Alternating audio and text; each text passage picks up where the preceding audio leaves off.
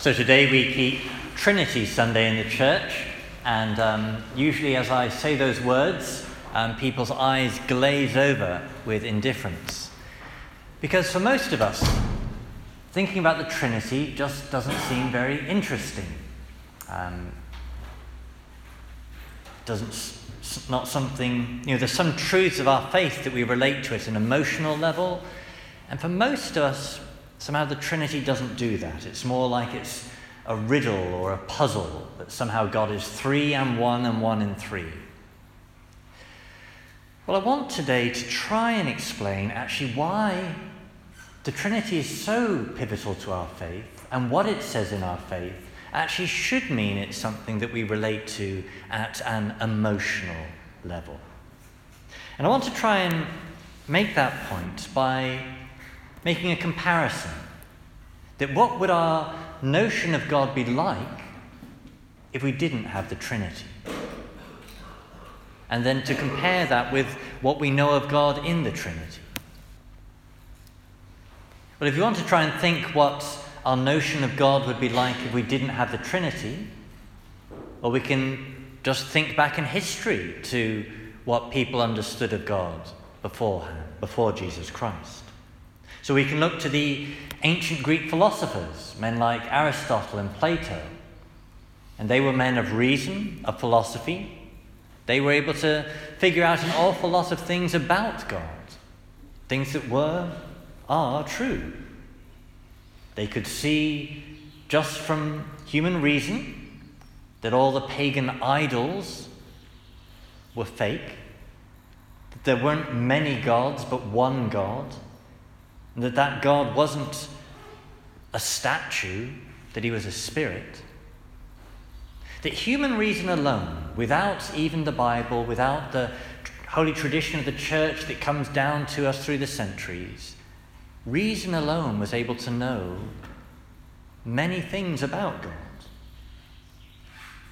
To know that God was one, that he was spiritual, not material, that he was, as Aristotle put it, the first cause of the universe, that he was the unmoved mover that moved other things while himself being stable.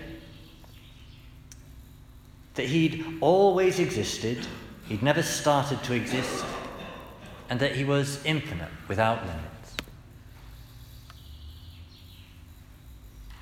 So the ancient Greek philosophers, without the Bible, without Jesus, they knew many things about God.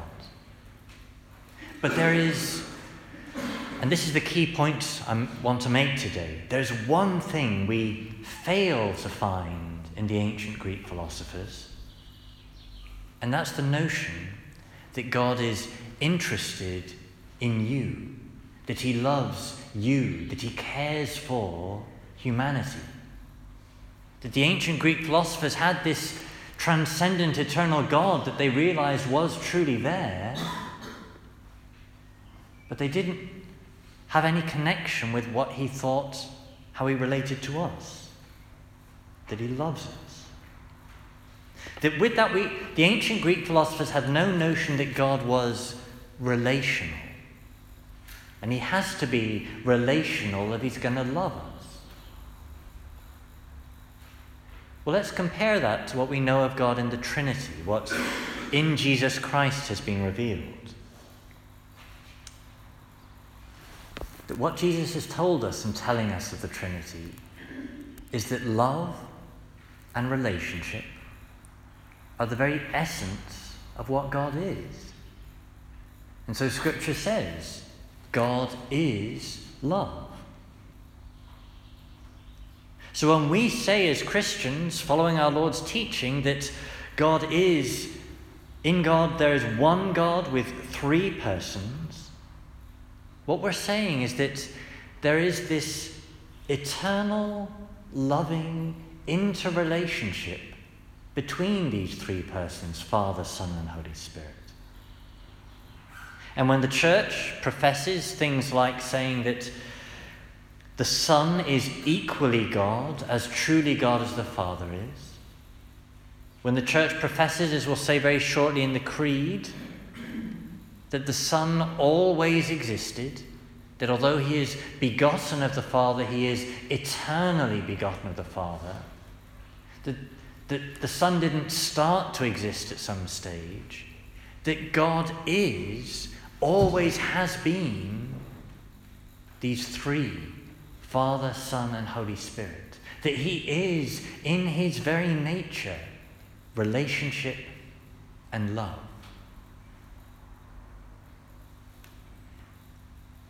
And that changes everything.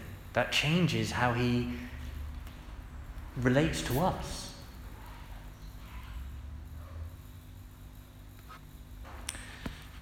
So to conclude,